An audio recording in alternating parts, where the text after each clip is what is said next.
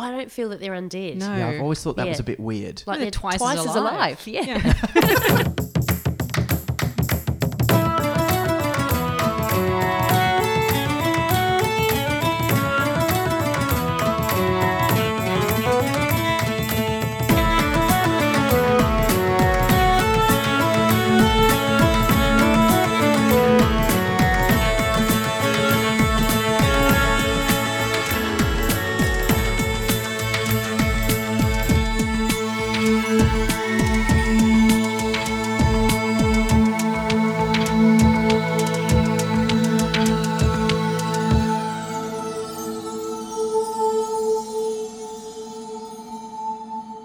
Hi, I'm Elizabeth Flux. And I'm Ben McKenzie. Welcome to Prat Chat, the monthly Terry Pratchett Book Club podcast. Each month we discuss one of Terry Pratchett's books with a special guest. Today we're talking about Men at Arms, which is a book about the city guards and not a Discworld cousin of a jellyfish. And our special guest today is comedian and upcoming author Cal Wilson. Hi, I'm so excited. I'm so excited to get to talk about Terry Pratchett with live humans. You're obviously a big Pratchett fan. Yeah. I think I own most of the grown-up books, but I've got some on my iPad which I need to buy physically because I have to own all of them. Do they all match? Like, do you have the covers? No, I've kind of I'm zen about that now. Like my dad is a massive collector, and so I've got that gene. But I've kind of rebelling against that and going, no, it's okay to have mismatched.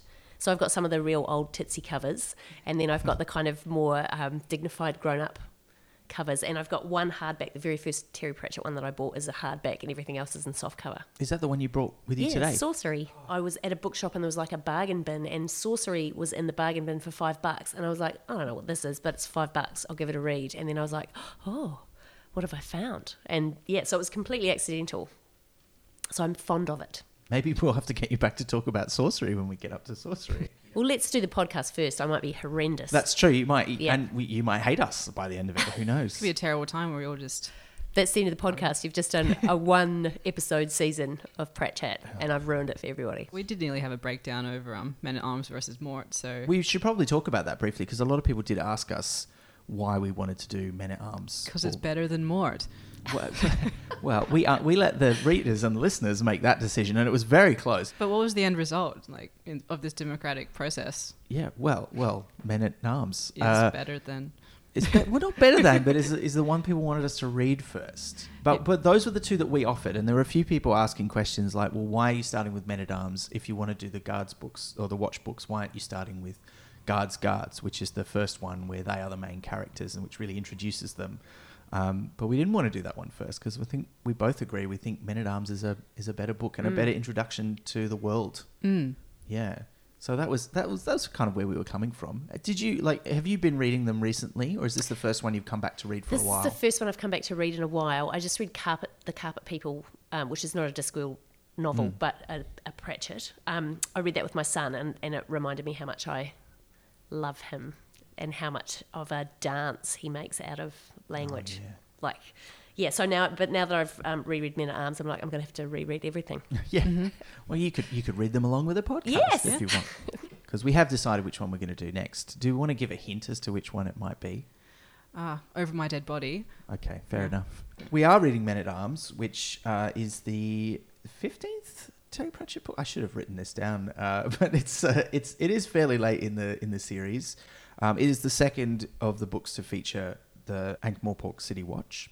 And it's also, interestingly, one of the things I learned when looking up the book, it's the first one where Discworld appears with a copyright symbol inside the book. Oh. So it's the first time when they decided we should probably enforce that because someone else might come along and write a book called Discworld and then we'd have trouble. Or open a CD shop based on when it was written. That's true. It would have been the right time to do it, yeah, because it was published in 1993. And that was a different time, which I think we might touch on a few times during the discussion today, actually. But shall we read the blurb? Liz, should one of us read the blurb? Yes, would you like to read it? Oh, I'll read the blurb. So this whole thing is very democratic, right from the voting on what we're going to read to who's going to read the blurb. We're very open and inclusive here at Pratchett. So this is the blurb from the back of the book. Oh, and we should say this is going to be a spoilerific podcast. If you haven't read it, we will be talking about plot points just willy-nilly. including the blurb, obviously. But, you know, we won't be giving away the joy of reading the book itself. So you should still read it, even if you listen to this podcast first. But here we go. Be a man in the City Watch. The City Watch needs men. But what it's got includes Corporal Carrot, technically a dwarf, Lance Constable Cuddy, really a dwarf, Lance Constable Detritus, a troll, Lance Constable Angua, a woman, most of the time, and Corporal Nobbs, disqualified from the human race for shoving. And they need all the help they can get because they've only got 24 hours to clean up the town. And this is Ankh-Morpork we're talking about. Ooh, it's tense, right? It's tense. Also, as I was reading that, I'm like, this is the kind of book where you've never heard these names out loud. And I'm realizing my pronunciations could be quite contentious. Well, I was thinking about that on the way here because I was thinking, in my head, I say Angua. Me too. Yeah, Angua. Yeah, I think I normally say that, but then I'm more like, but surely it would be like Angua? I don't know. But Angua, I think, is better. Let's stick with that. We'll stick with that. It's our Hermione moment. Yeah. Yeah. Yeah, and detritus is an interesting one too, because is it detritus or detritus? I would say detritus. I say detritus. But there you go, see, because it's a real word and it has more than one pronunciation. Yep. So we'll just all say it in our own way. Viewers, listeners, you're not viewers. If you are watching us, that's creepy. Stop it now. If you have impressions or opinions about the correct way to pronounce the names, please let us know. We'll talk about that on a future podcast. But I think a good starting point, I mean, we're talking about the blurb is Ankh-Morpork, because this is, you know, it's the first one we're reading, and this is the big major setting for the Discworld, and this book is all about it. What can we say about Ankh-Morpork? Well, I'd like to talk about the river to start with, if that's all right, because I get the descriptions of it are very, very evocative, and I get kind of a bit of a queasy moment when you hear about it, because I can't stop imagining myself drinking from it, which I don't know if that's a normal thing. When you hear about a river, you go, a nice river, what would it taste like? But that's what I do whenever I read about it, and I guess you wouldn't be able to find out because anyone who drank from it would die. Yeah, you probably have to eat from it rather than drink from it too, like break a bit off. That is the way it's described. It's like an unholy offspring of the Thames and the Yarra. Yeah, I always think of the Yarra though. Like when I think of the Yarra, I think of the river in Ankh-Morpork because I think of it as being that brown kind of murky. It's kind of gross, isn't it? Yeah. And it divides, because I think the idea is I'm not going to get the map out. We've got a copy of the map, but it divides what was the city of Ankh and the city of Morpork. It's the Albury Wodonga of the Discworld. Exactly. Yeah, 100%. And now it's one city state, because this is, you know, the world of Discworld is that sort of idea of a medieval magical fantasy Europe kind of place. And so that it's a city-state. It's not part of a larger country. It's a nation unto itself, divided by a river in the middle, with all these weird bridges that they keep finding bodies under in this book by accident. Well, what else do we need to say about the city? I mean, remembering that this is some people's first blush with it when they're reading this book, if this is the first one they're reading, as we've suggested. I think that it's so packed with characters and so bustling and so, you know, and that you've got all the different guilds that living side by side with each other, and that you get that sense that it's been there for a long time and that it's well established and that magic is leaking out of the unseen university, and just that it's kind of chaos. Yeah, but organised chaos, isn't it? Yeah. Because if you're going to have crime, it may as well be organised. Yeah, which is the patrician's stance, the ruler of the place. And I mean, that's one thing that struck me about this book, is it's an interesting time in the history of Ankh-Morpork in the novels, is that they're still talking about how it had this golden age and it's kind of fallen since then. But this is the sort of one of the first books where it starts to progress, like the social order changes a bit during this book, which I quite like. There's all those illusions that are kind of like the real world leaking in and kind of not. What I find really interesting, speaking of the real world leaking in, is the way that he will make an analogy about something and he will use an analogy from our world. So he'll talk about a car, or he'll talk about a telephone or something like that, which is something that doesn't exist in the Discworld, but he uses sort of touchstones from our world, which I kind of go, this is a really interesting choice to make, because that doesn't exist in that world. Yeah, he does that a lot in lots of different ways as well. Like he even does that just with the prose. Like the prose will refer to things that are only mentioned in footnotes, because he uses a lot of footnotes to comic effect. But he'll put something in a footnote, and then 2 paragraphs later he'll refer to it as if it was part of the main text. Or one of the characters will refer to something in much the same way that he's just described it in what is clearly non-character thought, third person omniscient or narrator kind of text. And it's really fascinating the way he blends those things and doesn't seem to worry too much about conventions like that. Yeah, like he's making his own rules. Yeah, which is great. I mean, famously, there's somebody who reviewed one of his books, and I forget which one it was, and panned it, and said of him, he's not a real author. He doesn't even write in chapters, because he doesn't write chapter books. They're all just, they're just separated in, with a blank space between paragraphs to say, now we're in a different scene, and it gives them a very cinematic feel, I think, because it just kind of keeps going. It's not divided up into bits, which I really like. But again, he's not following the rules, particularly for fantasy novels. They're supposed to have all kinds of chapters and be numbered and all that kind of stuff. I just can't imagine how difficult it would have been for him to break in. Because once the wall was broken down, they're like, yes, please keep giving us these books. But I can't imagine trying to sell this cold in a world where this kind of book doesn't exist. So I'm not really sure what the story behind it is. Like if he had 20 manuscripts that just got rejected all the time, or if he just got a lucky break. I know that because I've just bought 2 for my son. He used to write columns in the newspaper that he wrote for. It's like kids' stories and stuff. So maybe there was a certain establishment. But he started writing when he was a teenager, like The Carpet People. He wrote that when he was 17 or something. Yeah, and then he went back and rewrote it and edited it and got it published as an adult. So he's like, haha. Now Nobody I can wanted do it. to publish this when I was 17, but it's still good. Yeah. Yeah, that's a good question. I think he must have. That we can research that. That's a thing to think about. I think we can talk about that on another episode. But his confidence in his work comes through. We've chosen this as someone's first foray into the disc world. But I guess we should start because we also want people to be able to follow the plot if they haven't read the book, because we want this to be nice and inclusive. But the book is essentially a murder mystery. It's a real police procedural kind of thing, isn't it? Yeah. Yeah.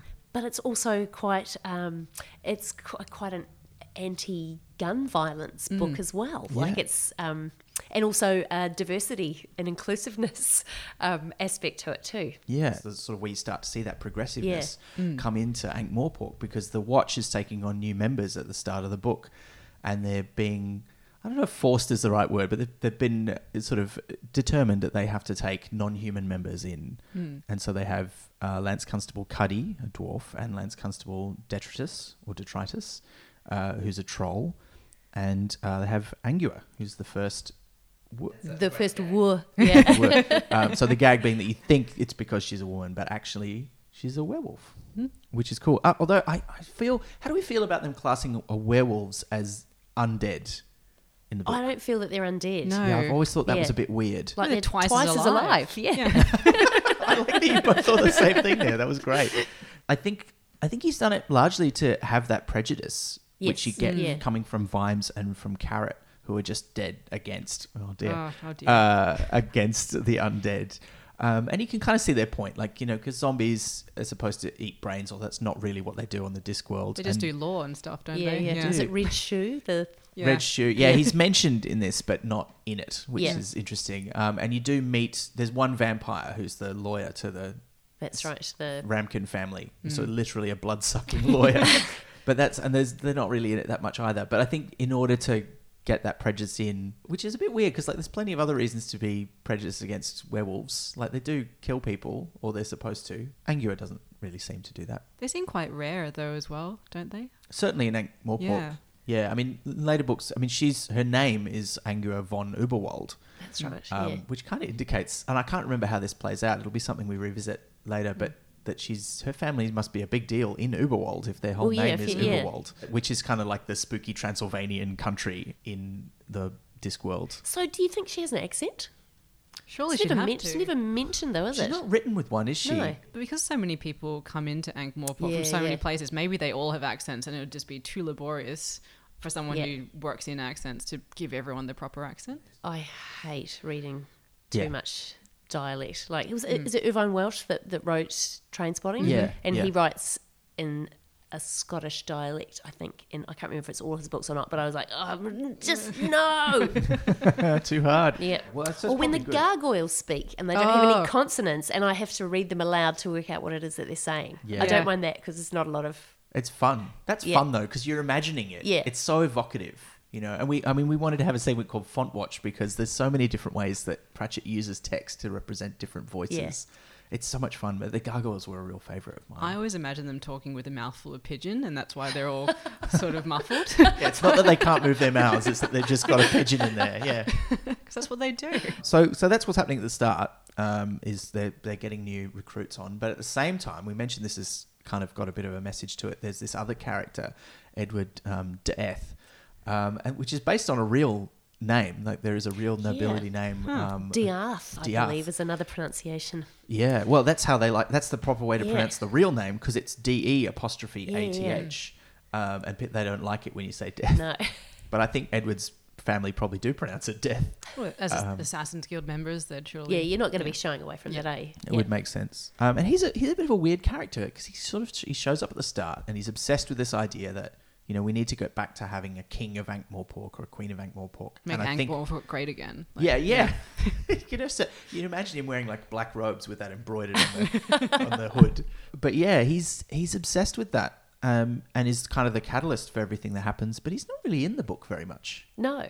Yeah. But I suppose because the Gon, or however you're going to pronounce it, it's got the power, so he's just discarded. So he's not important. No, because the power resides in the artifact that should have been destroyed. He's just a cipher for it. And the Gon, again, if you haven't read it, is a gun. It's the first gun, the only gun that exists in all the Discworld, invented by a mad inventor who's basically Leonardo da Vinci, but is called Leonard de Quirm, and who, you know, that he built one, and then the patrician in his wisdom was like, we should destroy this. I'll give it to the assassins to destroy. I don't know, why did he give it to the assassins? Would you not just smash it yourself? Yeah. Like if you were thinking clearly. You'd think so. I mean, I kind of get the impression his thinking was assassins would not be into this. Like this gives anybody the power to kill someone really efficiently, and that kind of puts us out of a job. So we'll destroy it. But then they put it in a glass cabinet and keep it, which becomes obviously very important later on. And it's the only one. One of the things I found really interesting about the Gon is it very much wanted to make sure it remained a unique thing, because then only the person who has the Gon has that power. Yeah. It didn't want to be mass produced and become a thing that everybody had, which is quite in contrast to the kind of issues we have with guns in our society. And there's a beautiful bit where he talks about that the person that invents the gun has to be a genius, but to reproduce it, you just have to be a clever man. And I thought it was such a great idea. I'm like, you just have to be able to copy something. You don't have to be, but to have that idea to make the thing for the first time, you have to be Leonard of Quirm. Yeah. And I did like that it's the only thing he gives a proper name to as well. Leonard of Quirm, of course, is brilliant in all areas except for naming his inventions. He's invented the post-it note, but the name he's come up with is handy note scribbling piece of paper with glue that comes unstuck when you want. Well, isn't the implication that he didn't really invent it? It used him to come into being. Like he kind of felt like he was assembling something the conduit, sort of, that already existed, and maybe that's why it already has a name. So it's not really his invention. Yeah. Oh, yeah. And because he just scribbles it in the margin, doesn't he? It's not one of his major ideas. Yeah. And of course, it goes missing, and we have the whole start of the mystery with the explosion at the Assassin's Guild, which is, I mean, it brings so many nice things together, because it ties in the whole thing with Sybil Ramkin and the dragons, which is from the previous Watch book, Guards. But I don't remember how Sam Vimes, Captain of the Watch, gets together with Sybil Ramkin. I'll be interested. Wealthiest woman in the village, but like... Yeah, I mean, I know what thrusts them together, which is that she's the expert on swamp dragons, and now they've got a real big dragon in the previous book. But I don't remember how that relationship starts, and she's hardly in this book as well. Yeah, and they're about to get married. Yeah. But she's hardly in it at all. Yeah. She's got her interchangeable Emmas and there's kind of brief mentions of her, but she's definitely not a main. Yeah. And this, in fact, I was thinking about this when I was thinking about Angua, is that she's really the only female character in the whole book. I mean, there's Sybil's in it, and Mrs. Cake is in it, but they've really only got a couple of scenes each. And so, and it particularly because there's that ticking clock of, I'm 1 week away from retirement for Sam Vimes, because I'm going to get married and I'm going to step down out of the Watch because I'll be the richest man in Ankh-Morpork now. Is really kind of weird, I thought. But there's then that ties her in because the explosion is caused by an exploding dragon. Poor Chubby. Yeah. Oh, so sad. Yeah. But I love that thing about the dragons being like little stray dogs that need looking after. And they have the lineages and the names and the breeding, but they're kind of like one of nature's little mistakes because they accidentally explode themselves all the time. But it's that crime scene is kind of where the plot kicks off. It starts all of the traditional police stuff. He kind of throws all the different kinds of police procedural in there because Vimes does a bit of the Columbo thing where he like sort of asks a few questions and then pretends he's done and then turns around at the end and asks one more question. But also they find things by accident a lot that forces the plot along. Stuck to Colin's foot like later that comes in. Yeah, and they tread on the glass, and then they find the collar on the roof. And Angua has her thing that she can't explain, the way that she can smell the scent because of her werewolfness, but she can't admit that to anyone. So you've got that kind of, I just knew somehow. I'll just have a look around the corner. Yeah. And Gaspard and her having like a B-plot, like buddy cop movie. Yes. Well. Yeah. Yeah, that is great. But also, it's when we are introduced to the Assassin's Guild for the first time, who have played a part in a lot of the novels even before this. They kind of presented as kind of just a really high-class private boys' school that just gives you an excellent education but also happens to teach you how to kill people really efficiently, but only for money. Like it's brought up a few times that's like, yeah, we only kill people for money. Like it's a job. Like we don't... Yeah, we're not weird. Yeah. Like... And there's that footnote about how no gentleman would ever dream of being trained as a thief, but they all want to be trained as assassins. It's just creepy. But it's a weird school.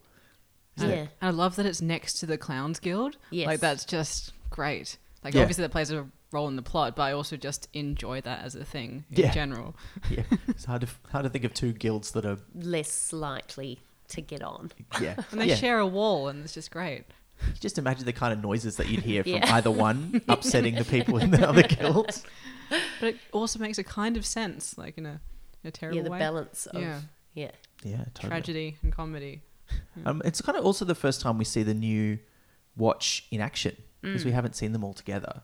And we do. I mean, we haven't mentioned the rest of the members of the Watch, so we've talked about the new recruits a little bit, and particularly, Cuddy and Detritus that do not get on because they're a dwarf and a troll, but then they do get on, and it's one of the most beautiful friendships in all of books. Yep. But we do see Fred Colin doing his thing, who is one of the original guards from Guards. And I don't know, I love Fred Colin. Yeah, yep. He's sort of amazing.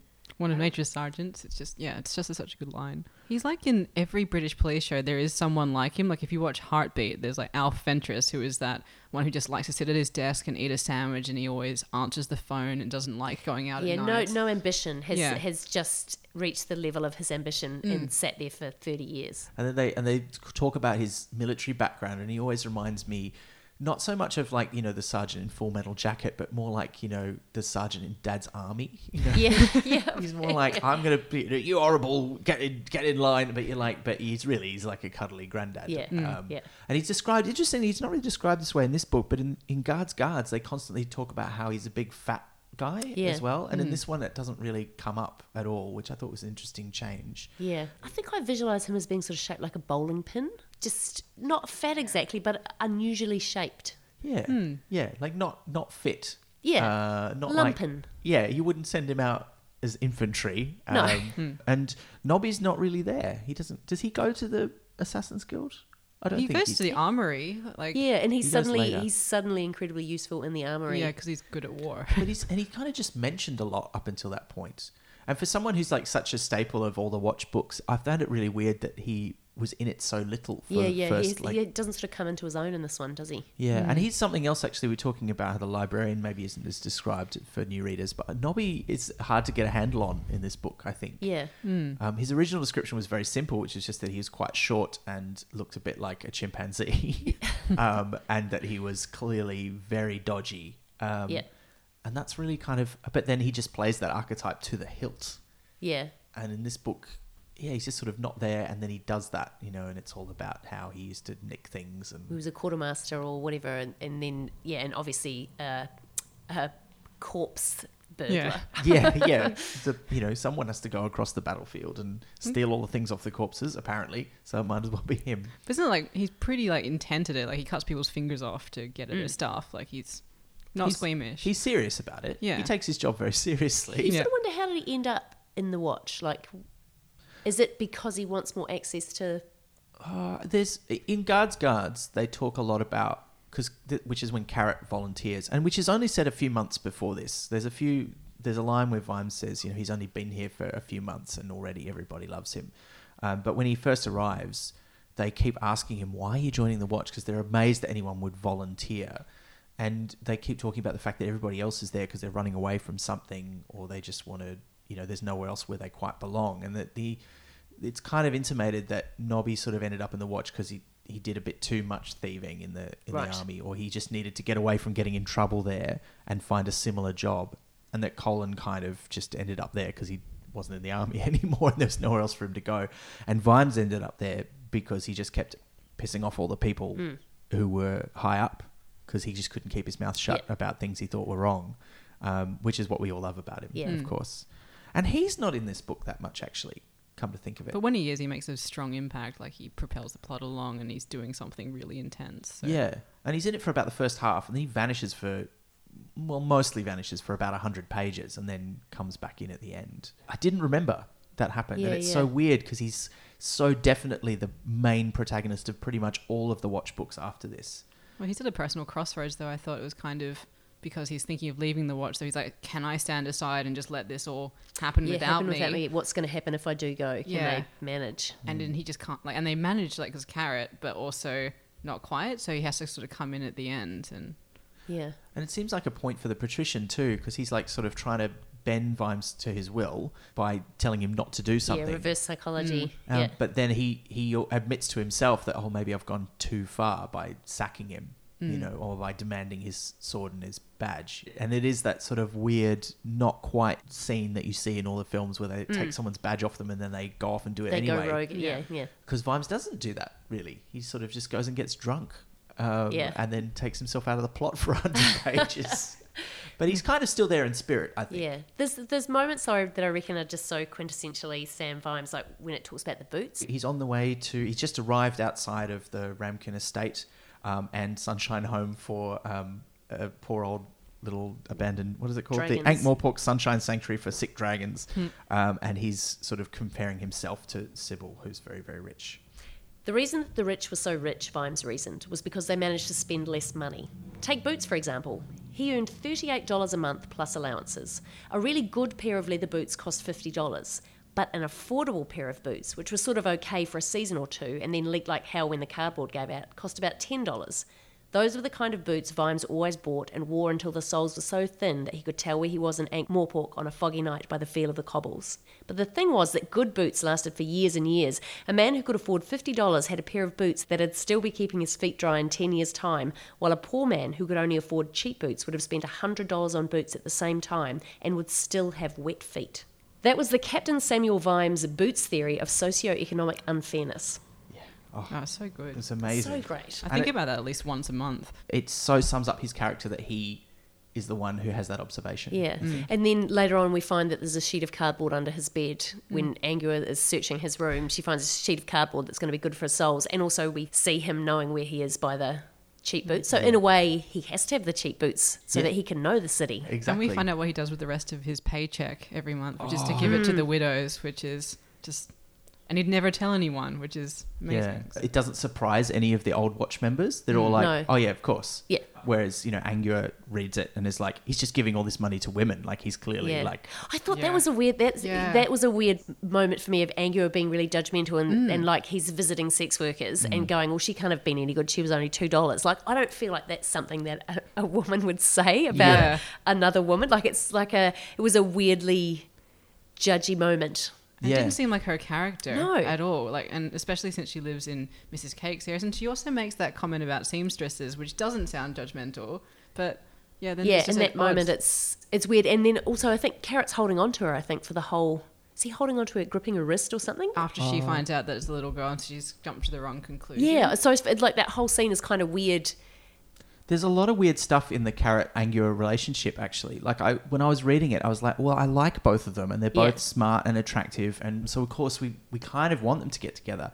But they also just feels like they're fated to get together, and there's no real chemistry. Yeah, they wouldn't have done them. it by themselves. No. Yeah, I think in later books he kind of nails that better, but in this one it's like, you just have to be together. There's no... And the way she talks about him is just sort of observing the way other people relate to him. Yeah, and also she's kind of, I feel like it's that, like when there was a new reboot of Scooby-Doo and they made Velma fall in love with Shaggy, I was like, no, the smart woman doesn't go for the dumb guy. Like, and I'm not saying that Carrot is dumb. He just has a very linear way of viewing things. But it's like, but why would she find him attractive? He doesn't get any of her jokes. He doesn't get anyone's jokes. He's just a nice dude.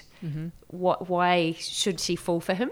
Also, she seems really bored on all their dates. Yeah. Like, she goes on them because she likes walking and stuff, because she likes going for walkies, and she doesn't seem to actually really enjoy them as a side point. And then Gaspard says he's your master. And I'm like, yeah, I'm not into that that either. Yeah. No. I mean, in a way, I sort of thought that was excusable because that's how a dog would think, view things. Particularly in the relationship between what he sees as a dog in Angua and a human being.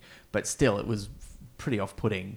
In Guards, there's this whole thing with Carrot is entirely innocent when it comes to, like, you know, sex and relationships. Like, and about 16, by the way, as well. He's meant to be very young, so he must be still about the same age in this. Yeah, and suddenly, like, he's all like, now, and also, you know, there's that bit where he sort of pats Gaspard on the head, and he's like, oh, "At least you've got a lady friend," and you're like, "What?" Yeah.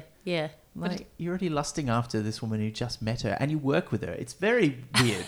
It's very weird. I thought it was quite interesting how Angua has these two, for lack of a better word, suitors that are each one half of who she is, but there's no one that crosses both. Like, because I would believe Gaspard and Angua over Gaspard and Carrot in this book, because they actually have banter, they talk to each other about all kinds of things. Yeah, and they have a real relationship. Yeah. And they work well together. And she's honest with him completely about everything. So I just found it interesting that there's like a guy for each half of her, but then they eventually choose Carrot because that makes book sense, and they never sort of really explore anything else subsequently. Yeah, and it really just does feel like when they finally, you know, have that moment and they sleep together, it does feel like kind of, really? Yeah. I mean, he's hot. I get that. And you're hot. But still, really? It just came a bit out of nowhere. So when did he learn? Like, presumably she's teaching him. Presumably she's like, oh, well, all right, I'll show you what to do. She must be, because it's explicitly talked about in Guards that he hasn't had the talk yet. Because he's too young by dwarf standards. Like, dwarves don't talk about that until they're like 55. Like hobbits. Yeah, exactly. Because they live for a long time. Puberty with dwarves is all about being able to figure out beards and stuff. You know, he's raised by dwarves. He's secretly the king of Ankh-Morpork, which is a huge plot point in the book. And you never see the evidence in enough detail, but it's pretty clear in this book, at least, that he's the real deal. Yeah, and they make a big deal about how you shouldn't be admiring the guy that can pull the sword out of the stone. You should admire the guy that can put the sword into the stone. Yeah. And at the end, when he stabs someone and the sword goes neatly into a pillar. It feels to me like he's writing this book in the same way that we would write a good hour of stand-up. Yeah. Like, it's full of callbacks and references and joke structures and rules of three stuff. Yeah. And it's genius. Yeah, they're so beautifully crafted and set up and then shelved, and then you find them later on. And so I think in the plot we were talking about, and we're kind of, you know, we're going a bit loose for this, but so that you can follow along, they go to the Assassin's Guild. There's been an explosion. That's when the gun is stolen, or the gon, as it's spelled. It's gone. It's gone. Yeah. Well, when they find the notes, they're like, gone. Why would you label something as gone? Like, it's not there anymore.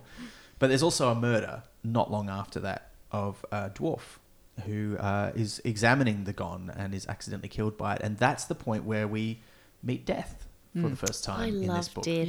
Yeah. And he's not in this book very much. No. I love how lovable Death is always. Like, he's so earnest and just really tries to do the right thing. Yeah. And it's just slightly inappropriate all the time. Yeah. But because you can see him, he's trying to make people feel better, but at the same time, they're dead now. So it's a serious moment. Well, the first person we see die is Hammerhawk the dwarf. Yeah. Because Beano dies before that. Beano, the clown. Yeah. Will there be, like, whiteface and custard pies in the afterlife? It's like, no. He's like, oh, I like it. Yeah, just imagine like that clown is like, I fucking hate I hate being a clown. I just hate it. Like, I think they all hate being clowns. Yeah. Except for Whiteface, I feel like he likes being a terrifying clown. Dr. Whiteface, head of the Fools Guild. Like, he could live down a sewer and lure children into it. Like, absolutely. Felt very topical, actually. Written after it, but there's no really direct crossover. No. It's because clowns are scary and writers know that. They are funny, but in a way that doesn't gel well with modern Yeah, it's interesting. I took my son to see a circus recently, and the clowns were awful. And I was thinking about it, and the reason I think that circus clowns are always awful, and my apologies if you're a circus clown, but you're awful. I think the reason they're always awful is that comedy is about timing and about the push and the pushback and the sort of the conversation that you have, and so it's all about like feeling the moment and making that moment funny, whereas circus clowns have to be so precise in their movements because someone's got to fall down here and catch the other person on their feet. Also, like it takes all of the joy and the spontaneity out of it because it's so precise. So there's no room for the moment. That's why circus clowns are never funny to me, because it's like there's no spontaneity in it. It's just a regimented, learnt thing. Which Terry Pratchett captures really well with when you enter the Clowns Guild, like they have the regimented joke series that happens. The bucket of whitewash on the thing, you've got to sniff the sad pie that like it's too heavy and it drops on its arm. Like they haven't even got that regimentation because everything just doesn't quite work. Yeah. And their heart's really not in it. No. It's really hard to understand why anybody is in the Fools Guild because they all seem to hate it. I imagine it as where you send your disappointment child. Yes, so you have your one in the Assassin's Guild and you have one maybe, I don't know what they're doing, that's not, like, another good one, and then, this one hasn't quite found their way, like a Clown's Guild, like that, they'll sort him out. The image I really loved in the Fools Guild was the faces on the eggs. Oh. Is that a real thing, though? Is that a thing that... Well, there's a couple of competing traditions. So there's like your modern circus clown tradition, which grew out of that sort of, the... Commedia dell'arte and the clowning. That's probably not the right phrase, but you know what I mean. And they have the stock characters who use the same mask or the same makeup, like the Harlequin and the others. So I don't know that they did individualize it that much, but I like that idea. It resonated with modern comedy, where certainly in Australia, you only perform your own jokes. Yeah. Like nobody writes your jokes for you, which is why we had that tremendous controversy with that guy who was on one of the talent shows. Oh yeah, just using material that he found on YouTube from overseas comics. And everyone was like, isn't it just like covering music? And we're like, no, it's not. And it was quite hard to explain to some people. And it's not the same everywhere either. Like in the States, quite a lot of big name comics, as I understand it, have writers. Yeah. But they still won't perform jokes that were written for someone else. Yeah. It felt like that, like you've got to have your own face and you can't use somebody else's face. And that sort of thing that other people didn't understand, but that was so intrinsic to your art form, it felt like that. And the moment where Angua asks the clown, would anyone wear Beano's face? And they're like, I'm not a pervert. Like, I don't want to have this conversation. Like, it's just so unfathomable. But that's kind of the first murder. And they find Beano's body under the bridge after they leave Hammerhawks, and they're like, what? Why is he here? What's going on? And they have the really sad Fools Guild funeral. Yeah, the ashes getting poured into the half-mast pants. So just, you can see it in your head, and it's just as upsetting as you might imagine. It's like in a subsequent book when they've got they're trying to put out a fire, but it's just just like pouring the water on the ground, and they've got a bucket with a hole in it. Yeah, it's just pathetic and sad. It's terrible. There is one other guild that features in the book, was probably worth mentioning now, which is the Alchemists Guild, where they go to find out what's the deal. Like, we can smell fireworks, but we don't know what it is. And they show them the notes. And when they arrive, they're trying to make billiard balls, and the billiard balls are exploding. And this is a real thing. When the ivory was getting rare, and this is like in I think the 30s or the 40s, they were trying to make artificial billiard balls, and they started making them out of a derivative of cellulose, which is very combustible. So they didn't explode, but they could certainly set on fire. So there's a great episode of the podcast 99% Invisible. Oh, I love that podcast. About that journey and finding those things. So I kind of liked how they was that real world thing, and the alchemists are all a bit weird, and half of them don't have any eyebrows, and it's nice to see a few of the guilds in this book. Yeah, and the Beggars Guild as well. We meet the the Beggars Guild, and the Dogs Guild. Yeah. I mean, are we all dog people here? I'm a cat lady. I've got a cat, but I like dogs, so... Probably I'm more of a dog person than a cat person, although I like both. But I can't imagine a cat's guild. Well, they wouldn't take leadership from one person. Like, they'd all just be like, you're not the boss of me. They might have a meeting. I don't know that any of them would turn up. Yeah. Like... There's a story about how in the Chinese zodiac calendar, there's a dragon, but there's no cat. And the story behind that is that the cats were like, I'm not going to come to this meeting where we assign these things out. That's great. I didn't know that. But the Dogs Guild is horrifying because it's not really a Dogs Guild. It's more a kind of terrible It's a wolf pack role play. Interestingly enough, I once played in a live action role-playing game where I was a werewolf. And that wasn't very much like real wolves either. It's like what I imagine the alt-right meetings are like, of like all the misfits that have had no love and just want to feel important and strong, and they're taking orders off the shittiest, littlest one that's got the most anger issues. Yeah. And they're trying to be something else but their idea of it isn't what it is in reality. Yes. Their dream of it does not match up to the real life. And that contrasting when Angua is there and she's talking about what a wolf pack is really like. Yeah. You know, we don't do things because the leader says, we do things because our instincts are all in tune and we all jump at the same time because that's the right time to jump, not because the leader says jump. But yeah, horrifying. Feral dogs are truly scary. Yeah. And the idea that, you know, Big Fido, leader of the Dogs Guild, is this satanic poodle with like glowing red eyes. Oh, creepy. And I liked that was the payoff for Gaspode when he mentions having the power. And I sort of had a vague memory of what it was. And then when it's like the fact that he can give human commands to other dogs, it's like, oh, cheeky. It's like, sit. You're a bad dog. And they're all like, oh, I am a bad dog. But that also puts him that kind of half and half universe that Angua occupies as well, because he's got the human... He lives in the human world, but half in the dog world, and he's trying to occupy both of those spaces by, you leave me alone, you guys, you dogs, leave me alone. I'm fine, but then having to pull out his human voice and be on the dark side, kind of. There's that main plot of that mystery, and then that's sort of all these other things like the Dogs Guild and the Alchemists, and they sort of just... They fit in naturally. He finds really good ways to fit them in, which I thought was really great. Is there a B plot in this book, do you think? Or is it really all A plot? I suppose it all has to be A plot, doesn't it? Because like the wedding is kind of takes a back seat, but that's the impetus for getting Sam Vimes into action. And he needs an event where the patrician is going to be out in public. He doesn't normally go out in public, and a big society wedding is it. So that's his chance. And so it makes sense that that's when it's going to happen. Yeah. And why also he tries to kill Vimes before that. That's actually a pretty traditional Pratchett thing, to not really have a B plot. Just have an A plot and lots of other interesting things that connect into the A plot along the way. Maybe troll intelligence as a B plot somewhat. Yeah. Well, the friendship between Cuddy and the helmet, which becomes like, and the evolution of the watch. But also the helmet. Oh, let's talk about Cuddy and Detritus. Yeah. Because they hated each other so much, but then they did so much for each other. They're a dwarf and a troll, and they're set up as sort of the intense natural ethnic enemies. rivalry, like with a history. And I think one of the things I like about it is because I was thinking about, is it an analog for something in the real world? And it doesn't really fit any real world relationships, but it clearly is a stand-in for anything. It doesn't matter. Like it's just two peoples who, for whatever historical reason, do not get along. But then you put two individuals in there, and maybe they can have a friendship and make each other's lives better. Because Cuddy actually does improve. Like he figures out things about Detritus to make him more intelligent, and make him function in the world better, which like they actually actively benefit in other ways. I knew Cuddy died, but I did not remember that he died in the same book where you meet him, and I was not ready. No. I was very sad. I think as it was getting closer to that point near the end of the book where he was going alone up the tower, I was like, oh no. Yeah. Oh no, it's going to happen. And then after he's been killed, and just Detritus is so sad. Yeah. For that moment before he gets angry, he's sad. He's sitting there with his helmet looking at it. And he calls it helmet made by my friend Cuddy. And you're like... It took me too long to accept that he was actually dead, because I had conflated him with the character. Yeah.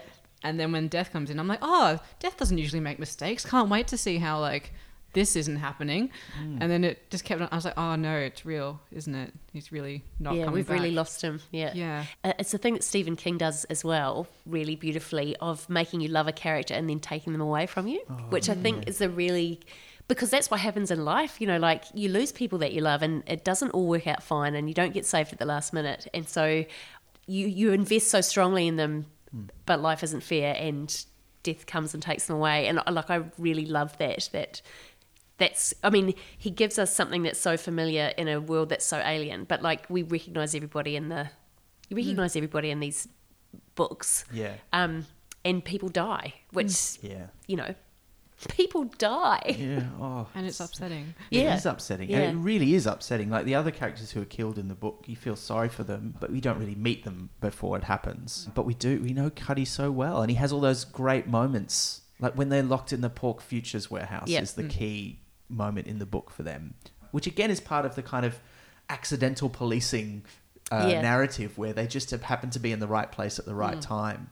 and they find the right clue, because it's after they leave the Port Futures warehouse that they fall down the hole and end up in the sewers under Ankh-Morpork, which is such an important part of the book too. They're very instrumental plot-wise, and you have this nice buddy cop thing going on with them, and they become friends, and then one of them dies. Yeah. And then there's also that beautiful thing of like when they just start conscripting everybody, and so it's like we've got too many trolls, we need more dwarfs. So they are the epicenter of the movement for understanding, I suppose, between the two species. And Detritus just becomes a monster. Yeah, so good. Yeah, it's like he's just been getting instruction from Colin. You horrible troll. Yeah, they're very Tolkien influenced. The dwarves are basically people who are a bit short and they like gold and they live in caves. The Discworld books are always about people, even when they're about magical beings, and they're still people. Yeah. And the trolls are an interesting one because they're the most sort of sci-fi fantasy kind of thing in there. And he doesn't go with something more popular or more common like elves or orcs, but he goes with trolls. And they're very Tolkien-style trolls who are made out of stone or revert to stone. And this is the one where he takes that and uses it to his advantage. And basically using his love of computers as well. Because what he's doing when he's in the Port Futures warehouse is Detritus' brain is being overclocked. It's just being cooled down to go faster. Do you think that trolls have a base 4 number system because 2 hands, 2 feet as a side point? Because it's like 1, 2, 3, many. Yeah. Like many 1, many 2, many 3, many. So like that makes sense to me. Yeah, and and you see that come back, the base 4, because he's talking about we need 16 more trolls, and he goes, no, he says, give me 16. No, make it 64. Okay, clever. They might not all have the same number of fingers. You don't know. They're always described a bit differently, the trolls. Getting back to Cuddy's death, though, the other thing I found quite sad is that Death says you don't have to haunt the world as a ghost, and he says, well, what if I want to? Does that mean he's going to stick around? What? But then you don't hear from him again. Yeah. And I'm like, does he show up later on as a ghost? I don't think he does. I don't think so. No. So it's really unclear what happens to him after death. Ghosts? Are there ghosts in Ankh-Morpork? I think there are ghosts. I'm sure there are ghosts in the Discworld. Can they interact with the real world? Because there are people who choose the in-between. That's true. And you know what? I don't remember. I can't. It'll probably come up in one of the books when we read it. But certainly in this one, it's typical Discworld death. Like you talk to death for a bit and then you go on to whatever you imagine the afterlife's going to be like. But yeah, it's really unclear with Cuddy. And I wonder if he was setting it up so he could bring him back as a ghost. Because I'm sure there is a ghost in one of the books. I seem to remember that. But I thought there was going to be more of that. Yeah. And then nothing happened. But then I guess we end up with Cherry Longbottom, don't we? As our favourite dwarf. Yeah. She's in pretty the watch. great. Yeah. Who I thought was the same as Cuddy, which is why I was extra shocked by the death. Oh, no. I just remember them as the same. That would have been a good reveal, though, if he'd been like, Cuddy, hold this book, and then the next book is when, well, actually, I'm a lady dwarf. Because they constantly refer to, in fact, in Guards, when there's a lot of stuff with dwarves at the start, they talk about how they all have beards. They only use one pronoun, and it actually says, so essentially for dwarves, gender is optional. And they touch on it in this book a few times, but not in any detail. Cuddy and Chubby are like some of the worst losses in this book. This is not about this book, but the last Terry Pratchett, I Shall Wear Midnight. Is that the... Oh, the Tiffany Aching one. Tiffany Aching one. Yeah. So there's a death in that. And when I read that, I cried and cried because I felt like it was Terry Pratchett dying. Like I felt like, for me, that was like, oh yeah, this is the end of Terry Pratchett. Like, it's very beautiful and great, but... Was it you who was reading it when he died? I was reading Raising Steam, and I was halfway through it, and it was in my bed, and I woke up and I flipped through my phone being like, what great things have happened in the world today, internet? And it's like, Terry Pratchett's died. I'm like... And I didn't pick one up until this is the first Terry Pratchett book. Yeah, I really grieved when he died. Like, I was like, oh, all that joy that you've brought so many people, and what an amazing mind. Yeah. Well, I mean, look, the plot goes on even if Cuddy doesn't go on. Yeah. We sort of touched on the police investigation. They find clues. A lot of them they find by accident. And it's quite a clever plot in the sense that it's kind of half a Columbo style, we know who's doing it. And we know what they're up to because it's kind of explained to us at the start when Edward's like, this guy, Carrot, he's the real king. He's the heir to the throne. We should reinstate him. I'll do it by killing off these key people. That clearly seems to be his plan. And then they find his body. And you're like, wait, it's not him. Yeah. And there's that moment where they find a second corpse of Beano, and that's when they have to go to the Fool's Guild and say, well, did someone else paint up with somebody else's face? And they're like, well, he got away with it because no one would think of, in the Fool's Guild, would imagine anyone doing that. But then it's not him. And it is a mystery. And I fully confess that when I was reading this, I knew there was some twist in the story, but I could not remember who it was, and I did not have any idea until it was revealed. Was it a surprise to you as well? Yeah. Yeah. Do you feel it was an earned surprise? Like, do you think it was set up enough as to who it was? It's definitely, if you're going to compare it to a horror movie, it's a jump scare rather than a suspenseful build-up, I reckon. Yeah. My theory on that is that it didn't matter who it was. It was whoever he brought the gun to. Yeah, yeah. It would have been them because the gun is so powerful and the only person who can resist it is Carrot. So I kind of liked that you couldn't guess who it was because it didn't matter in the end. Well, that makes sense because it ends up being Dr. Cruces, the head of the Assassin's Guild. I think the moment where it really worked for me was when Vimes gets a hold of the gun and he starts doing the classic kind of Hollywood swinging around to cover someone, shooting at them as they run away, like the kind of stuff that detectives do in Hollywood movies and TV shows. Because this is not what he's normally like. He's not like trying to kill people. And that was quite shocking. Vimes is fighting the gun, but he's doing this stuff like he shoots the ceiling and then shouts, "The law, you sons of bitches." Yeah. Like, you know, like it's getting into the stereotypes kind of thing of a shoot 'em up. Then there's lots of moments like that throughout the book. Like there's the one where they're in the armory. It's basically that scene from the Terminator where the Terminator goes in and he says, "If you've got a phased plasma rifle," and the guy's like, "Just what you see in the store, pal." And the guy in the armory says the same thing to Nobby. So it does bring in those archetypes. But it's when Vimes picks it up that it goes for broke. Yeah. And I was also really satisfied by when they are dealing, like they've got the gun. It's before that. The gun is kind of talking and says, "I'm merely the gun. Guns don't kill people. People kill people." Yeah. And it's like, thank you for putting that in there. Like it's a great reference point. It comes back to that idea that the gun doesn't want to be replicated because it wants to be the only gun. And therefore only the person who has the gun has that power, and it doesn't want that power distributed to the masses. Even though, they have crossbows. By the time we get to the later books, like they've got things like steam engines as well. Like there's that sense of progress through the books and the clacks and all that kind of which is which is a thing that sets it apart from other fantasy worlds. I feel because in so many fantasy worlds, a big thing is that it's always the same. And it's been the same for thousands of years. Where in the Discworld, you get the feeling that there is history there and it has been the same, but now is the point where things are changing. This is the century of the fruit bat. yeah, that's right.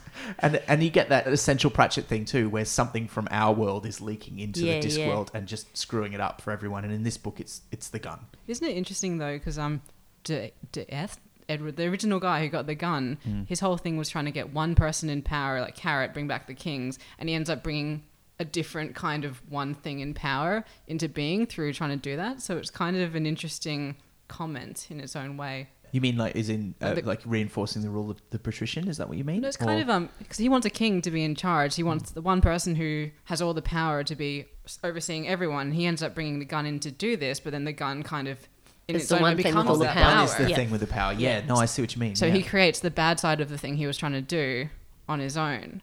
Because if Carrot became king, frankly, that would be fine. But only Carrot is the lineage. That's the problem. When one person has absolute power, then anyone who works for them effectively has absolute power. And so there is a passage about that where he talks about, you better hope the second in command of the king is also a good man. And there's the parallels with the gun and who's the conduit for the gun. So Vimes goes off and he's starting shooting at people and stuff, but he also manages to put it down when Carrot tells him to. He plays it kind of ambiguous. How much of that is Carrot's natural sort of ability to be obeyed and how much of it is Vimes' own sort of ability to not do the wrong thing, which I thought was nice. Yeah. In this book, he obviously hates kings and he has that one rant, but it's not quite as frothing at the mouth as in some of the later books when he talks about it. He gets even more anti it. It's weird in our current political climate. We have a lot of people who seem to really be flocking to that kind of more autocratic thing. It's a big theory about one of the reasons why Trump is so popular. It's not so much because of the things he says he's going to do, but because of the way he presents himself as a leader who doesn't listen to anybody else. But it's in Vimes' blood to hate kings. So yes. And I like how they do tell you it was a Vimes, but Yeah. Vimes doesn't tell us it's a Vimes. Yeah. He's like, he is proud of it, but he's also ashamed of it at the same time. I can't figure out if the king that his ancestor killed was actually nice or if that's all like a ruse, because it's ambiguous. It's like, the kind-faced one who's surrounded by children and stuff. No, I'm like, I reckon he's saying that he was a pedophile. Yeah, that's what I thought. I was like, but is it? Oh, no, because they talk about the cleanup afterwards where they found the secret rooms and all the devices, and like he's clearly also torturing people. Very bad, okay. Yeah, very bad, but named in a way that was ambiguous so that the populace could believe otherwise if they wanted to. He's something the kind or something. Yeah. Lorenzo the Kind? Something like that, yeah. I think that's it. Oh, yes, says Vimes carefully. He was very fond of children. Yes, that's the... Yeah. It's interesting things like that. There are moments like that too where, like, it's quite an innocent world, and then there will just be these moments where something adult sort of creeps in a bit, like, or there's like a description or something of Angua saying something about like having extra nipples, and it kind of jars a little bit with the light-heartedness of the... Yeah, like there's one line where someone says shit. Oh, it's when Detritus is in the sewers. Oh, yes. Yeah, and even shit gets its own street. Yeah, which is great. Oh, and it's like, it's the one time there's a real swear word, and you're like, oh. Because Carrot can't even say damn. They put an asterisk over the A. Yeah. Yeah, and then there's something like nice bitch for Angua as well. And it was like, that. Oh, no, don't do that. Like, yeah, that was jarring too. And as much as it's like that old joke where it's like, what? It's a female dog. Dog. You're like, yeah. Speaking of things that sort of took me out of it just a little bit, as soon as they start talking about the gun, it's really hard to talk about guns without using gun-specific language. So after people have shot at Cuddy and Detritus, they start talking about how they were shot at. And I had myself thinking, is that how you describe it if someone fires arrows at you? Do you say, I was shot at? Or would you have? Shot with an arrow. If you were normally... I mean, a lot of the terms are similar to, like, particularly crossbows, which is what the watch has. But I was just like, is that right? Because it sounds like talking about a gun. And how would they know to say those things? But they never... I don't think they ever use the word bullet. No. They don't even use the word slug. I think they just sort of referred to as pellets or something. Yeah, they do use the word slug. Oh, they do use slug? Because I noticed that on slug. I was like, is that what you would call it? Because you wouldn't know that it was a slug. And it doesn't look like a slug. Because they always find the ones that have been fired, so they're flattened into a disc because they're made out of lead. Yeah. Yeah, so there's stuff like that comes in, and it's a bit weird. Yeah. But mostly it's pretty good. I mean, it's fantastic. Let's be honest. Yeah, it's fantastic. Very, We're very nitpicking. Oh, it's a really good. But that's our job, Like, gotta find something.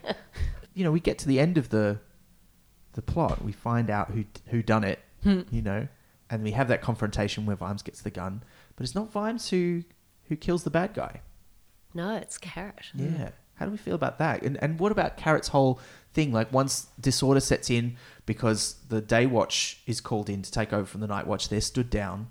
And they arrest Coalface the Troll for killing Hammerhawk the Dwarf, which he obviously didn't do. And then that sets the racial tensions between dwarves and trolls off, and they start to fight in the street, and there's unrest.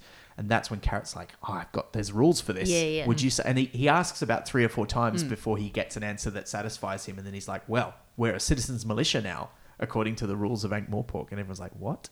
And that's when he kind of takes over as a king. How do we feel about that side of him? And that really coming out. I feel like he is the city. He's like the physical manifestation of the city. Wow, So everything he does is for the city, and like, Angua makes thinks that he's giving her a city instead of flowers. Like, everything he does is for the city, and he's always talking about polis and where policeman comes from and all that kind of stuff. So I feel like it's surprising that he kills someone, but it makes sense because he's the city. Yeah, it's what needs to happen for the good of the thing. And he's not a watchman at that point, so he's a city. He's a militia, I guess, as well. Yeah. And I think he also doesn't he do it because Cruces makes a move for the gun or something? Like, he doesn't just kill him. Yeah. Oh yeah, no, because Cruces has got the gun back by that point, and he's about pointing to shoot it at Vimes. Yeah, and it's that callback to, like, a good man will kill you without talking about it first. Yeah. And he does. And that's where the sword goes into the stone. It's a shocking moment, but it feels satisfying. And particularly in later Pratchett books, the bad guy often doesn't get killed. Or if he does, he gets killed kind of like that Doctor Who thing where the Doctor doesn't kill the bad guy. He tricks them into killing themselves. Yeah. Like through their own greed or meanness or whatever. And that often is what happens in Pratchett books too. Or they just sort of go away. Or they're redirected into something. We don't really see the wedding in the end, do we? No. I was a bit disappointed. I was like, we've been building towards this the whole time, and just like, no. And we never even see Sybil at the wedding. Like, because it all goes off the rails before she turns up. And then they kind of have to hastily have a sort of other wedding. I feel like she'd handle it well, though, because she's very pragmatic. Yeah. That's true. And I do like the way that Sam Vimes is like, he really wants to talk to her because she's like the perfect person to talk to, but you're not supposed to see her on the wedding day, kind of. Like, I like what that says about their relationship. And you do get that relationship only through sort of little hints like that. But it does seem, you just get a really solid feeling from the little that you hear that this is really good for both of them, that they're both into it. Yeah. And she's oddly, for someone who works with dragons all day and is clearly quite progressive in some ways, she's very old-fashioned. Yeah, to want to sign everything over to and sort of, and partially at least take his name as well. Yeah. It is a bit weird, but at the same time makes sense for the character. Yeah. Can I just say how much I like that her last name is like an oven-safe dish and she works with dragons? Yeah. I'm sure that was intentional. Yeah. I just love that. It's just such a good little detail. Yeah. Oh, yeah. That's great. I love the little realizations too that sometimes you don't pick up until you've read it a couple of times. Yep. And you go, oh, I've missed that. But going back and reading Pratchett now, some of these books I haven't read for 20, 25 years. I'm like, oh, this is good. I don't remember this bit. This is great. Oh, I get that joke now. We haven't talked about Mrs. Cake very much. Oh, don't ask us about Mrs. Cake.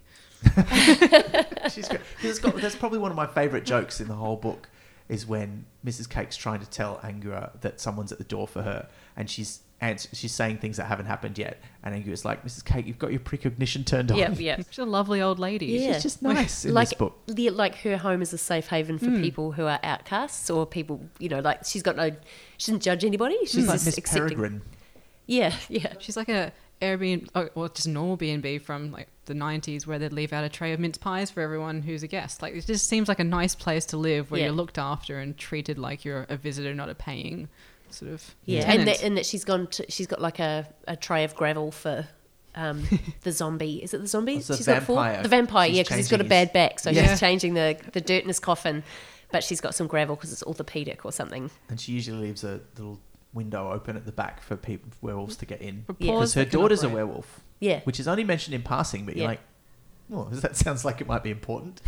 And I know she comes back in later books as well, particularly the ones where Red Shoe features a lot. I just want to know what happened with her in the post office that she's mentioned on their sign twice, because I don't think we ever find out why she's specifically on the list of things that the post office will not talk about. Yeah, but I really enjoyed that the post office was mentioned here, and it's the first time he makes that joke about the motto, the glom of knit. Yeah. And all that stuff where it's misspelled and it doesn't quite make sense. Then it's really not mentioned again until going postal. Yeah. It's the plot of a whole book, like revitalising the postal service, which here we learn used to be great and now has just fallen totally into disrepair. It's nice to imagine them walking past and Stanley's in there with his pins, like at this point. Yeah. Because the passage of time in the books is an interesting subject because, like I said, this one is, I think, about 4 months after Guards, but it's published like several years later, so it's never clear what that timeline is. Yeah. He just decides how much time needs to have passed for things to have happened to get the story to where he wants it to be. But 4 months is not a long time for Carrick to have arrived, matured, become a member of the guild, the Watch, and then just met everybody. Yeah. And he can't be more than 17 years old now. Yeah. So it's like, But I do love that way that he's one of those guys that knows everybody, and like he's been up to hang out with the gargoyles, and that he is just so beloved. Yeah. So fast. And people don't even know why they like him. Yeah. They just know they do. Because I think we all know somebody like that. Yeah. Yeah. Oh, cut me own throat dibbler. Yeah. I love that when he shows up. He's got a nice cameo in this book. And I quite enjoyed that he was in it more than just a passing reference as he is in a lot of the books. Yeah. Because he's just such an archetypal bit of the Discworld. Like I'm pretty sure he shows up in the first one in The Colour of Magic, and then he's just there. And then there's all the like versions of him on other countries, on the continents of places. But yeah, this is him at his simple best. Because in Moving Pictures, which was only a book or two before this, he has that whole thing where he becomes the Discworld equivalent of a Hollywood producer, and now he's back to selling sausages in a bun on a street corner. And he absolutely sells bottled of water from the river. Like, they never say that, but he absolutely does that. Yeah, totally. From the source. He probably doesn't sell it as water, though. Yes. It's like, I don't know. Garnish, mustard. It's terrible. Every time I read his thing, I'm like, I could really go a hot dog. I do that as well. I'm like, I would like one of those. Yeah. Something with tubes in it. Yep. Yeah. And I just, oh yeah, like last time I went to like get a kebab. Oh, and he tries to, he's equal opportunities to everyone. He doesn't care who his customers are, so he tries to cater to the trolls, and they're like, oh, this has all got lichens through it and stuff like that. Like this shale is stale. Like what? It's like, how can it be stale? It's a rock. And you're like, you have not researched this, but you're giving it a go, so that's all right. I liked how there are callbacks to guards, but they're mostly very subtle. Things like when I think it's Vimes who's saying, oh, you know, this is a mystery. Or maybe it's Colin actually. He's talking about how he prefers a dragon to a mystery. It's like with a dragon, you know where you are. Like you just sort of point your arrow at it and try and shoot it. But a mystery is not really his deal. And of course, Foul Ron turns up. Yeah, bugger it. Yeah, another one of the classic characters is in so many of the books, but is not a major character. But he does say Millennium Handed Shrimp. Yeah. He doesn't say bugger it though, I don't think. You know he does. Oh, does he? Yep. Oh, he does. Yep. Oh, good. Oh, it was great. It was like meeting old friends. Yeah. Because we've read them before, and you know, you're reading this book, and they just sort of turn up, and they're not really a major part of the plot. But you're like, oh, I know you. Oh, it's how nice to see you. Yeah. I felt that way about Gaspode. I was like, I'd forgotten about you, little stinky talking dog. Yeah. I get disappointed at how badly he's treated by people because he's always having to be like, oh, like making people feel bad in their heads for kicking him. I'm like, as they should, like feel bad. Yeah, it's fair. Nobody likes to see a dog getting kicked. That's why we talk about kicking puppies as the thing only truly evil people do. And the patrician has a lot to do in this book too. Yeah. And he's one of my absolute faves. Yeah, I love him too. I like also at the end of the book, like as much as it's a comedy and it in some ways has that kind of sitcom mentality, it's not a sitcom in that you never get to the end of a book or very rarely you get to the end of a Pratchett book and things aren't different to how they were at the start. Yeah. And that's particularly true, more so true actually, of the Watch books than any of the others. Because their story is always about the evolution of them as a police force and the evolution of the city itself. And so at the end of the book, instead of having, you know, a watch with like 6 people in it, you've got a watch that's being restored to a full force of 56 and is going to have all these different watch houses. Yeah. And now there's going to be a commander of the watch, and Vimes is being given a knighthood that's forced upon him because he otherwise can't be commander of the watch. He keeps getting promoted in every other book, but this is the one that changes his level of authority. Now he's in charge and people have to recognize that he's in charge, and he has the power to change things the way he thinks they should be. And you even just that last scene in the book where he's doing the planning, yes. You're like, oh, this is kicking off something. Makes me wonder how much forward planning he did when he was writing, like like how far out he'd planned. Like, you know, I'm going to revitalise the post office, I'm going to start a newspaper, the watch needs to get bigger, or whether it was a more organic process than that, or whether he did have it mapped out for the evolution of the city. Yeah, I think I get the feeling it was probably quite organic, but it feels like it could have been planned. Yeah, because as it goes on, like, you know, with the raising steam and everything, it's like, oh, there are these big moments of evolution in a society, like, and that again seems so familiar and resonate so much because you can see the parallels and, you know, where we've come from and where we're going and all that kind of stuff. Yeah, totally. What a brain. Yeah.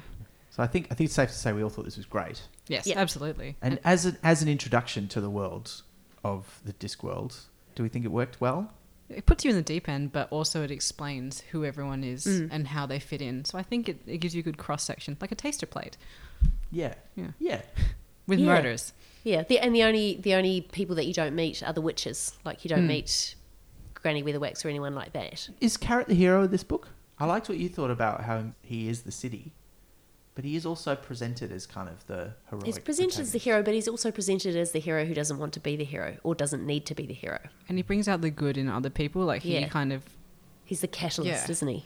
So he creates heroes-ish. And it's like an ensemble solution. That's one of the key differences, I think, between this and the other Watch books, is that Vimes is very much the protagonist of those books.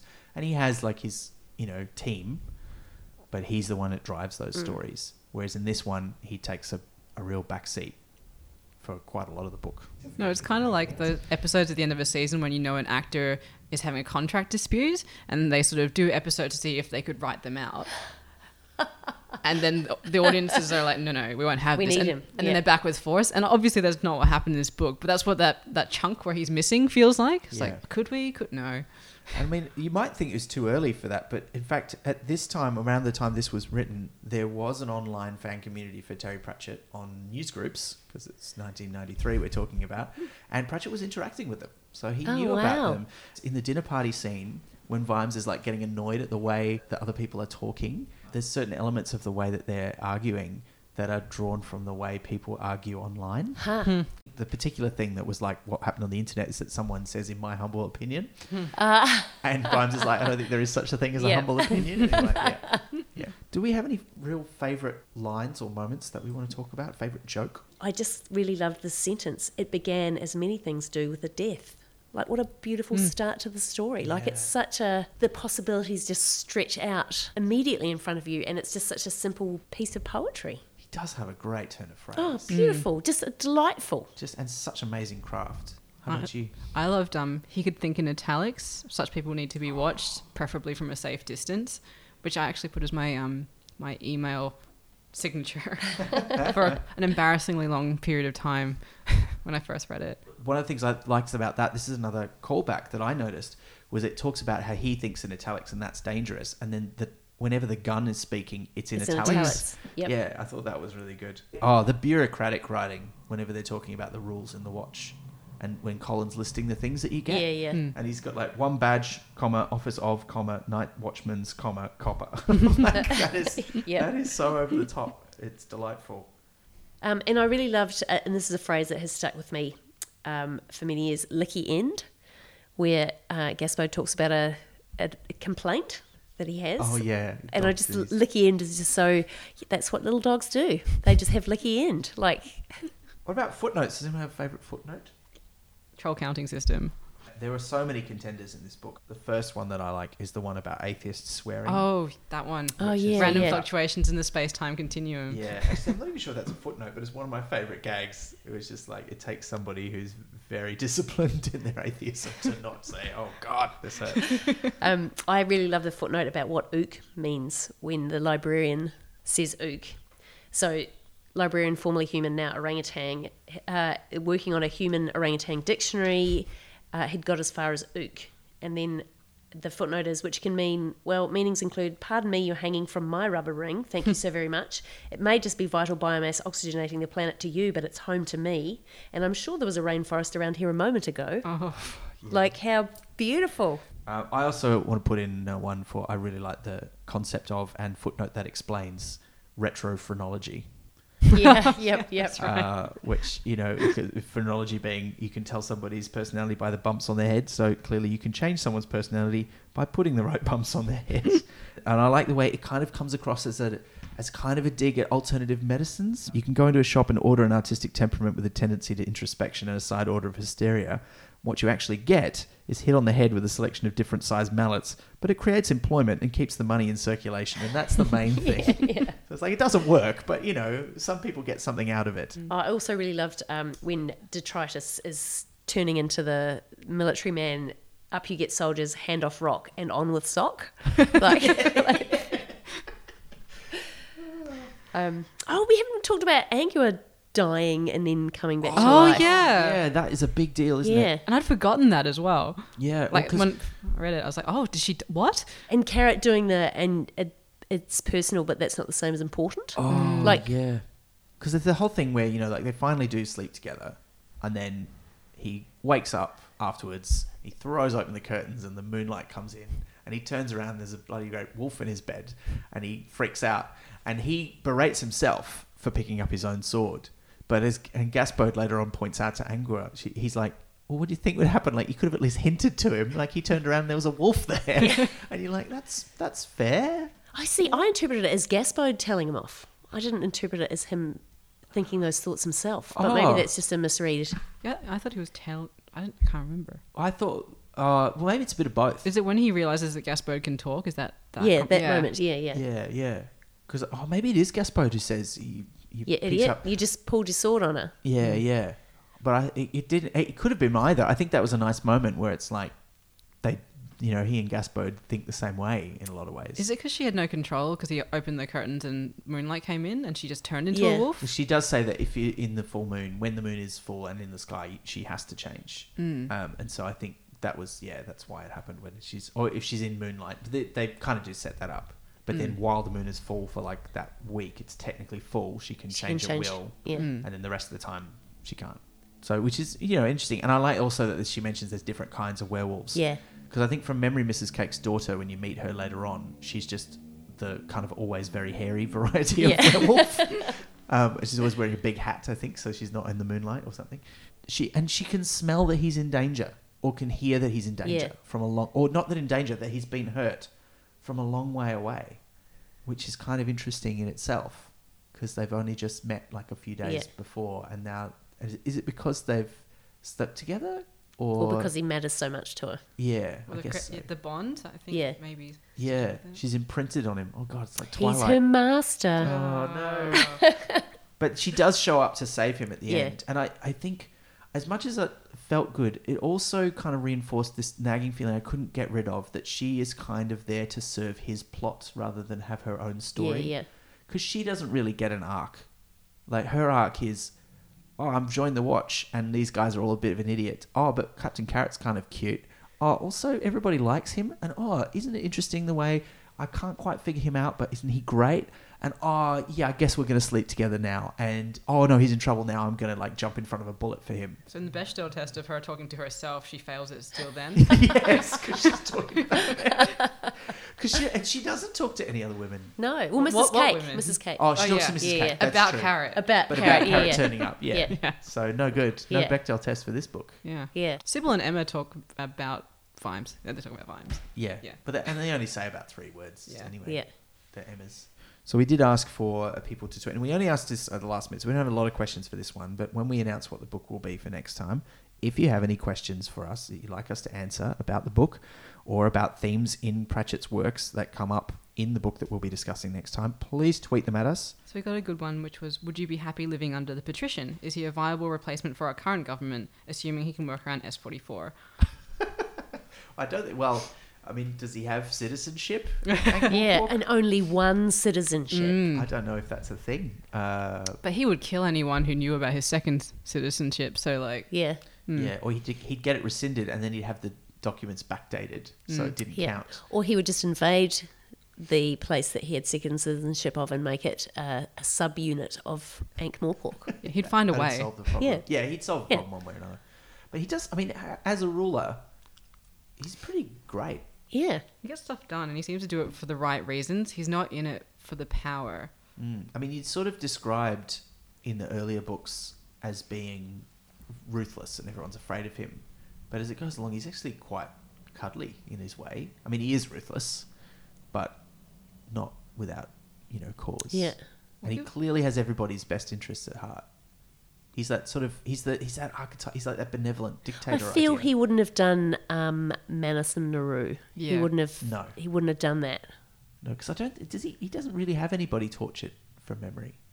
I think it's just he has the threat of torture, which is enough. Like he goes a lot on rumors. And he's got like that, doesn't he have a drop or a room that he threatens Most von Lipwig with, but you never actually hear of him doing any of the things he threatens that he could do.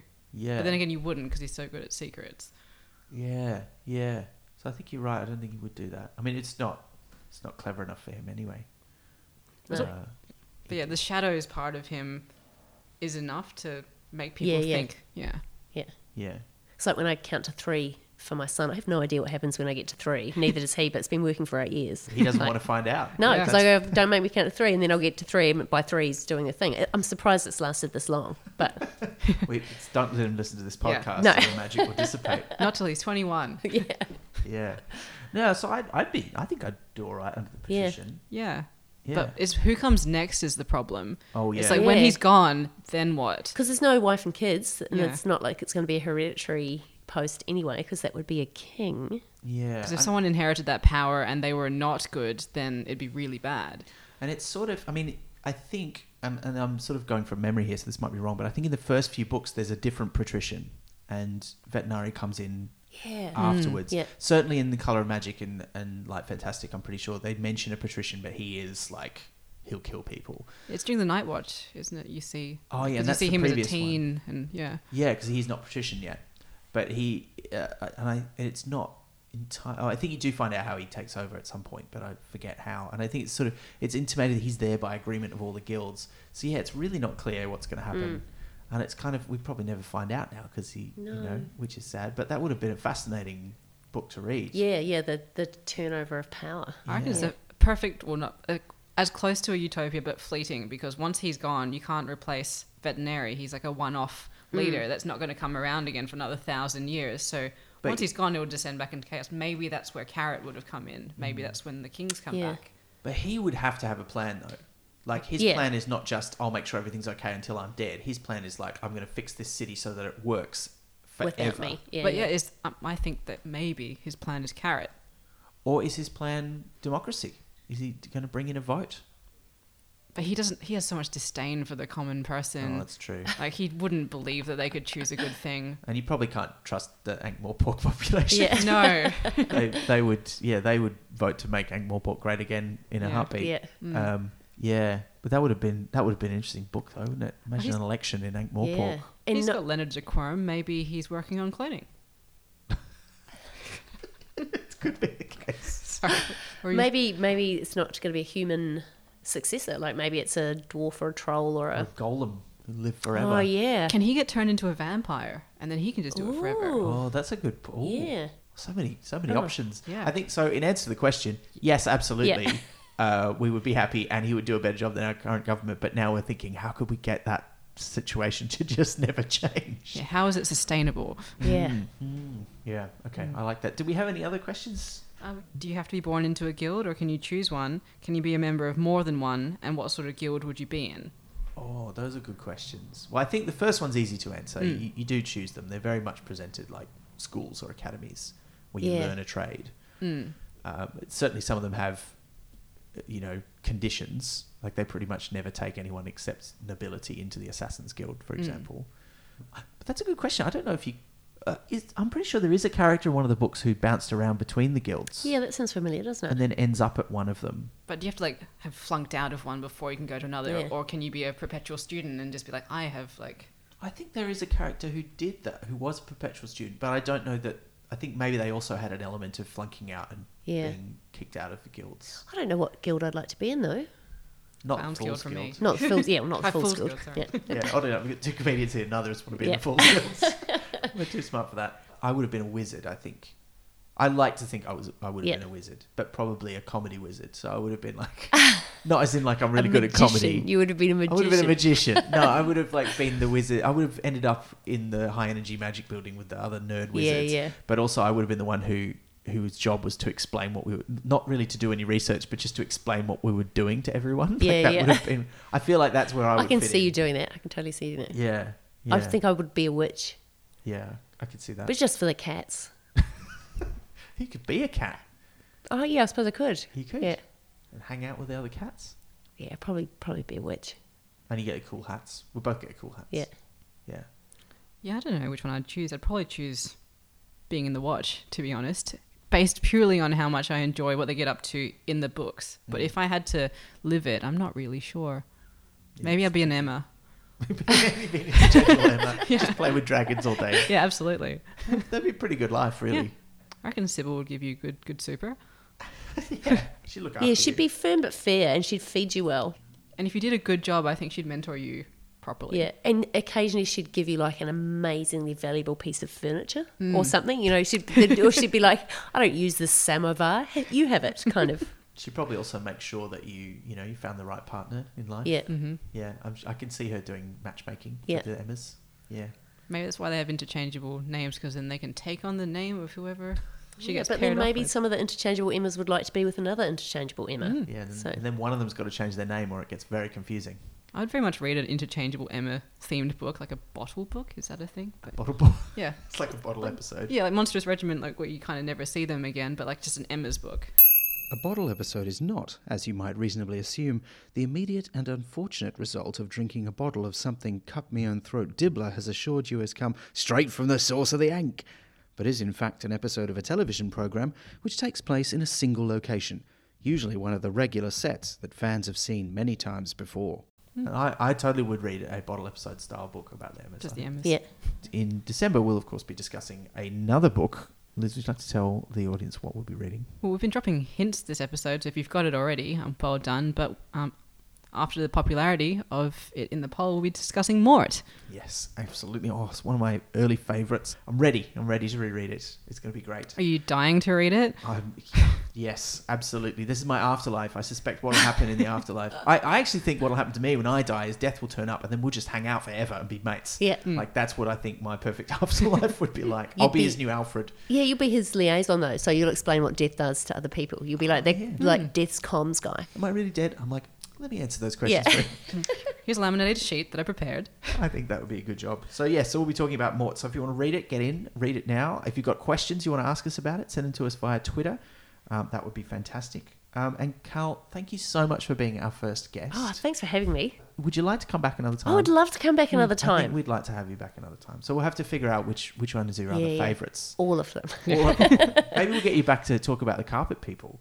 Yeah, cool. Yeah. But Sorcery also, because Sorcery is my first one. Oh, yeah. And I reckon I read that a number of times before I bought a second. Okay. Well, I think that would be good because that's a Rincewind book and someone him. at this table is not a big Rincewind fan. I don't dislike Rincewind. I just find his books not as engaging as the rest of it. What about the luggage? I love the luggage. I love the luggage. I would read just a book about a bottle the luggage. bottle episode of the luggage with the interchangeable Emmas. Crossover episode. That'd be great. I could just imagine them opening it and taking things out. Dragons. Just more full of dragons. Yeah. Just dragons. Dragons and cool outfits. Yes. The Emmas need cool outfits. Good And boots. so the dragons. Sturdy Joggers, boots. that sort of thing. Yeah. Okay. All right. And Cal, is there anything you would like to plug to our listeners? Where can they find you online for starters? You can find me on Twitter at Calbo, Calbo. It has nothing to do with body odour. Every time I spell it out, I realise BO doesn't sound great. So Calbo on Twitter. I have a book coming out in July. It's a kid's book. I don't know what it's called yet because the title we were going to call it is now apparently another book. But there is a book by me coming out in July, which I'm very excited about. Would you say Pratchett was an influence on you? Possibly. Hopefully, I mean, it won't be as funny as his, but it's funny and it's aimed at kids 6 and up. Thank you again so much. Please do check out Carl online. Watch out for a book in July. July, yep. And thank you so much for listening. You've been listening to Pratt Chat, a monthly Terry Pratchett Book Club podcast hosted by Elizabeth Flux and me, Ben McKenzie. This month's guest, Pratt Chatter, was comedian Cal Wilson. Pratt Chat is produced and edited by me, with music and sound effects by David Ashton of Sample and Hold Studios. Find us online at pratchatpodcast.com or on Twitter at pratchatpodcast. Pratt Chat is brought to you by Splendid Chaps Productions. We make entertainment for your ears, like the Doctor Who podcast Splendid Chaps and time travel comedy series Night Terrace. To find out more, visit splendidchaps.com.